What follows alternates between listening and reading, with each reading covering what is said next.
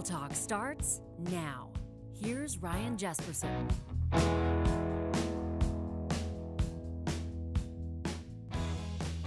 Well, good afternoon and welcome to a special live broadcast event here on Real Talk. I'm Ryan Jesperson. We're streaming to you live on YouTube, coming to you live on our audio platform Mixlr at ryanjesperson.com as we welcome to the program Canada's Minister of Finance, the Deputy Prime Minister, Chrystia Freeland, live from Ottawa. Deputy Prime Minister, thank you so much for making time for us this afternoon, and welcome to the show. It is great to be with you. And Ryan, I'd like to start by doing a deal with you. Okay. I would like to call you Ryan if you promise to call me Chrystia. Oh, I'll do my best to pronounce it correctly, Chrystia, and thank you for making time for us. Let's get right to it with the limited time we have. The Conservative finance critic, Pierre Poilievre, James Cumming, an MP out of Edmonton, and others have accused you essentially of salivating over Canadians' personal savings account to stimulate the economy. They're calling it dystopian. They're talking about the federal government's plan to unlock Canadian savings accounts. In plain language, what were you talking about the other day in the clip that's being pushed out on social media from opposition MPs this week?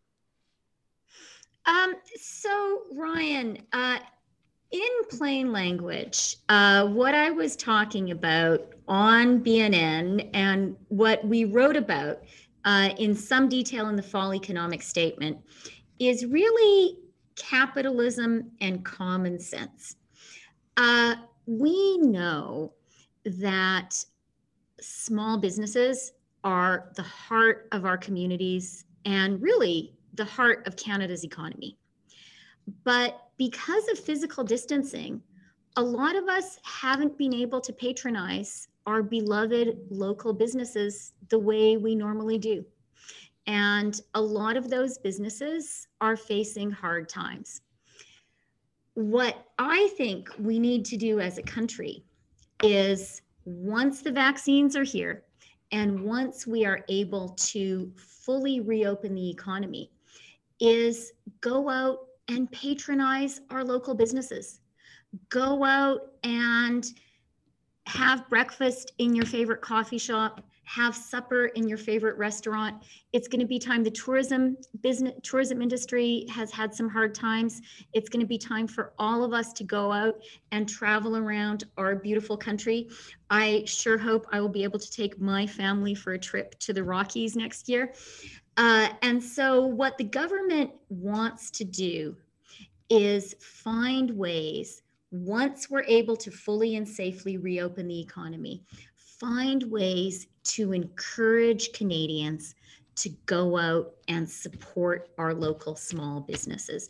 What those businesses need, I am supporting them right now from the federal government level to help them get through COVID. But, those businesses would prefer not to depend on a federal government check. What those businesses would really like is to have their local customers come in, buy great meals, travel, shop in our local shops. And if we all do that, and if the federal government can find ways to encourage us to do that, that is going to jumpstart the Canadian economy. Okay, because though, I mean, the Prime Minister at the end of November, and it looks like we may have had the Deputy Prime Minister's signal drop out there, so we'll obviously make that adjustment on the fly as best we can and get Deputy PM Chrystia Freeland back on the line. Can you hear me okay? Can I fire another question your way? Okay, we're good to go. Yes, Ryan, I can. And just so you know, here is where I could see you, but I couldn't hear you. And I could see that you could neither see nor hear me. Okay. Where I dropped off was you had asked me a question about the preloaded stimulus and the way that we hope that all of us as Canadians will be able to go out, unleash that pent-up demand that I think a lot of us are feeling for going out, for traveling around our country. And in doing so, really jumpstart our economy. So I had talked to you about that. I hope I had explained to you that far from being a dystopian plot, I think that this is capitalist common sense. Okay, so we actually dropped out. You got your full answer in, but we dropped out when I was asking you about the Prime Minister's comment back mid-November about the opportunity for a reset and the idea of the World Economic Forum's position with the Great Reset. And you know that some are suggesting this is a sinister government plot to advance a green agenda. How do you perceive the relevance of that so-called Great Reset? And what does the Prime Minister mean by talking about an opportunity to reset? Okay, well, look, the Prime Minister, I will not speak for the Prime Minister or try to put words in his mouth. I work really, really closely with him, and he and I think, are really fully in tune with each other when it comes to the Canadian economy and a lot of other things too. I think we need to think about our economy right now in 3 phases. Stage 1 is where we are right now. And that is, we need to keep on fighting COVID, and we need to keep as much of our economy, as many of our households intact as we fight COVID. And that is why the federal government has put in place a really extensive safety net for Canadian businesses, for Canadians. And we're doing that because it's the right thing to do, to support people who are in difficult economic circumstances through no fault of their own. It's, for a lot of businesses, it's impossible to operate in these lockdown conditions. For a lot of people have lost their jobs.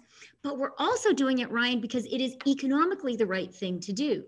If we can keep as many businesses as possible, as many families as possible, solvent and intact to the end of the pandemic, if we can provide people with a bridge, then once we're able to fully reopen the economy, we will be in a position where the Canadian economy can come roaring back more effectively. So stage 1 is get through it.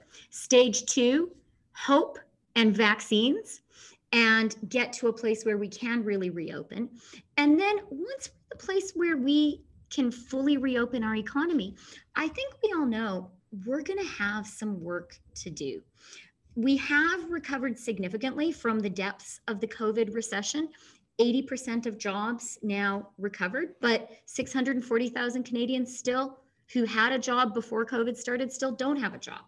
And so what I announced last Monday is a growth plan that the federal government is preparing to invest between 3 and 4% of GDP, between $70 and $100 billion, to get our economy back on track and to get our economy growing.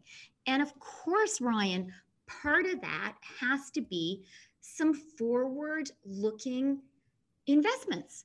We need to do things like invest in rural broadband across the country. We've all seen how important the digital economy is. I think we've just seen Ottawa broadband is not always adequate either just now. So, we need to move forward into, not the economy of yesterday, but the economy of today and tomorrow. So things like rural broadband, digital economy more generally. And yes, Ryan, we do need to invest in the green and clean economy. That is where the world is going.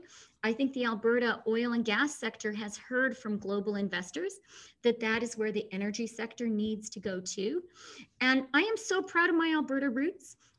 I realize I'm an MP for downtown Toronto, but I still consider myself in my heart an Alberta girl. And I am very excited about working with Alberta businesses, with the Alberta oil and gas sector, to together be part of that transition to a clean, green economy. Lots of oil and gas companies have made net zero by 2050 commitments, and I think those are going to help us all get there.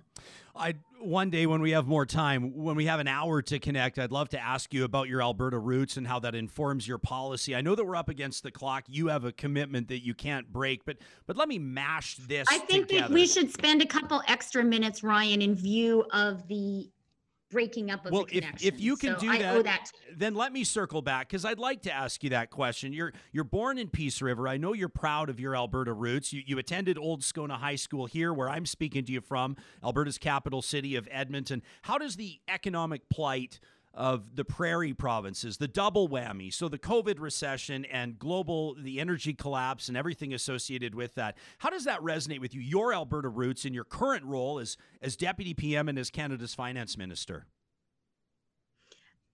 It resonates with me very profoundly, Brian. I love Alberta. I know how entrepreneurial, how smart, how vibrant Albertans are. And I know that for the Canadian economy to prosper, we need a prosperous Alberta. And I am 100% committed to working with the amazing people in Alberta to be sure that that's what we build together. We're hearing really incredible. I mean, the minute that we announced you were going to be with us on the show, we started to receive emails, like very thoughtful, long emails with policy proposals attached from groups, legitimate groups. Carmen's watching right now, a prominent lawyer from a big firm here in Western Canada, says we have an idea specific to the charitable sector where we think we could unlock capital. What's the government willing to consider in ways of accessing philanthropic donations? We've got Ravi who's chiming in. Ravi's in a tough position, having just opened a beautiful brand new hotel. Well, the opening's been interrupted, and as you can imagine, Ravi can't look back to 2019 or early 2020 numbers because the hotel didn't even open until March of 2020, so he doesn't qualify for the emergency rent subsidy, the emergency wage subsidy. He says our savings are running low. How will the Deputy PM ensure the playing field is level for us? How open-minded do you have to be? Who are you talking to when it comes to ensuring that policy is reflecting the plight of everyday Canadians, entrepreneurs like Ravi and like Carmen? I try, Ryan, to talk to as many people as I can every day. There are lots of smart public servants working here in the finance building in Ottawa, where I'm sitting right now. But I am very, very aware that there is no monopoly on wisdom here. And the best way to figure out how to build a growth plan for Canada is to talk to lots and lots and lots of Canadians. Earlier today, just today, I talked to the great people at Northern Chicken. I don't know if you have ever eaten there yourself, Ryan, or recently had their delicious takeout. And I also had a very moving conversation. These obviously were over Zoom. With some amazing Edmonton and Red Deer healthcare workers. And I would be remiss if I didn't say to them via your very, very popular podcast, I honor you so much. I respect you guys so much. You are my inspiration. And I bet, Ryan, everyone who watches and listens to your podcast will agree with me when I say to Alberta's healthcare workers, thank you so, so, so much. You do the hardest jobs in the world, and you are saving lives every day.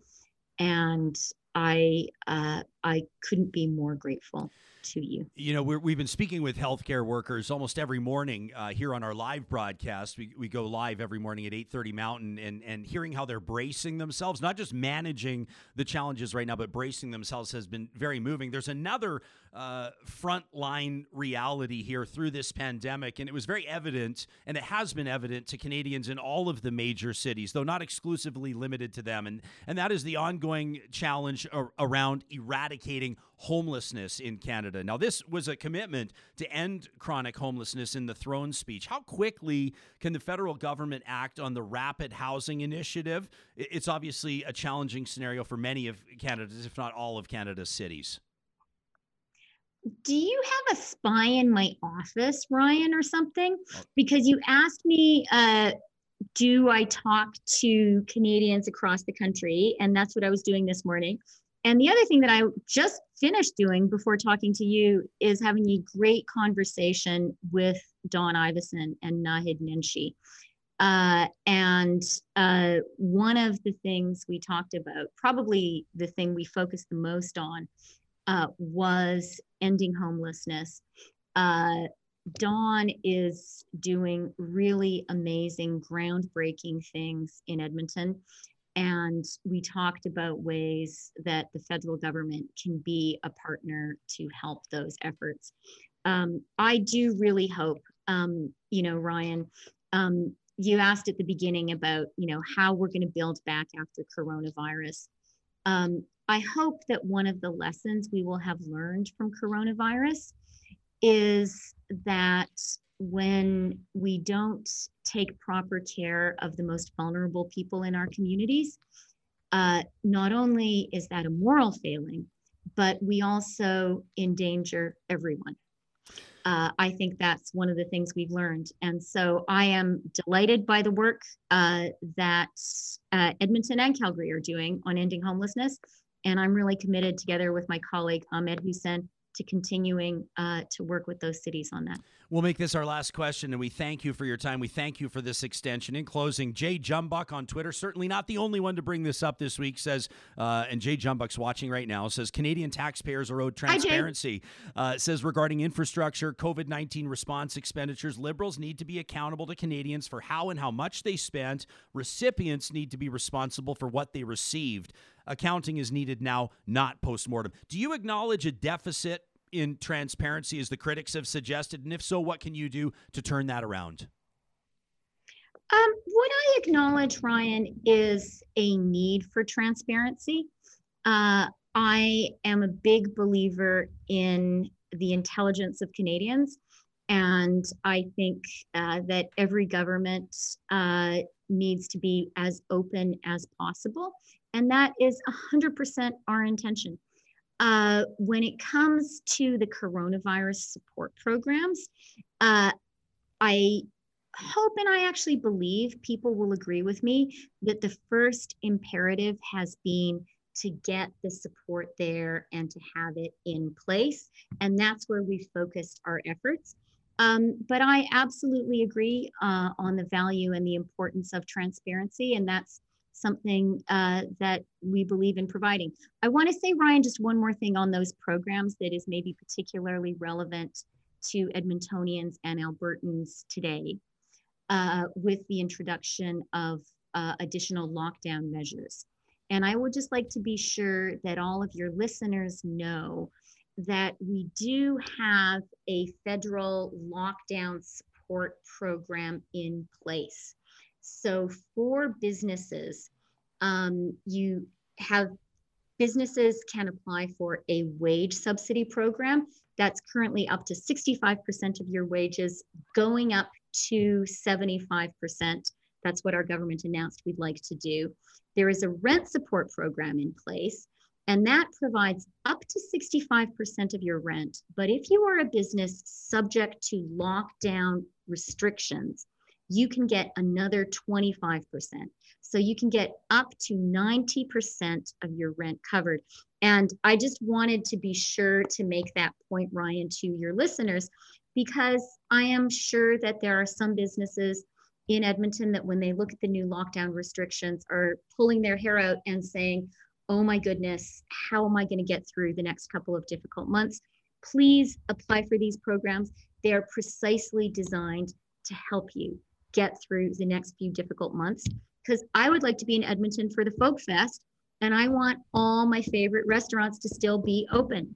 Well, I think it goes without saying you're not going to be paying for Northern Chicken for the next 30 years. So if for no other reason, you might want to get to Edmonton for that. Chrystia Freeland is Canada's Deputy Prime Minister, the Finance Minister as well. We certainly appreciate your availability here on a special afternoon live edition of Real Talk. Thank you for this. Great to be with you, Ryan, and sorry for the technical difficulties. It's all good. We roll. We keep it real. That's what we're all about. Thank you so much. That's Deputy Prime Minister Chrystia Freeland. I want to let you know that interviews like this would not be possible without the support of our incredible sponsors, including the sponsor that powers our Real Talk RJ hashtag. We're going to be keeping an eye on that hashtag through the afternoon. Let us know what resonated with you in our conversation with Canada's Deputy PM. And of course, we'll be talking about this tomorrow morning on the show. The team powering our hashtag is the team at Park Power, your friendly local utilities provider. They're in the internet game, electricity, natural gas as well. They're proud to be Alberta owned, based in Alberta, employing Albertans in their customer service and call centers. Plus, they profit share with local charities at Park Power. You can check out more at parkpower.ca. Same goes with the team at Alta Storage. Very proud to be Western owned, your local source for all of your storage and moving needs. They have these pod-style containers that everybody's raving about. All you need to do is give them a call. They'll drop it off at your property. You can fill it yourself or hire people to fill it for you. They'll help you make that move. And when you're all said and done, they're going to ensure it was a seamless transition. Plus, they have those eco-friendly frog boxes, too. Check out the team at Alta Storage by visiting the sponsors link at ryanjesperson.com. Tomorrow morning, we will go live at 8:30 Mountain Time. We'll talk about this. We hope to speak with Conservative Finance Shadow Minister Pierre Poilievre. The invite has been extended, and we'll wrap up everything else making news this afternoon. Thanks for tuning in, and we'll see you tomorrow at ryanjesperson.com.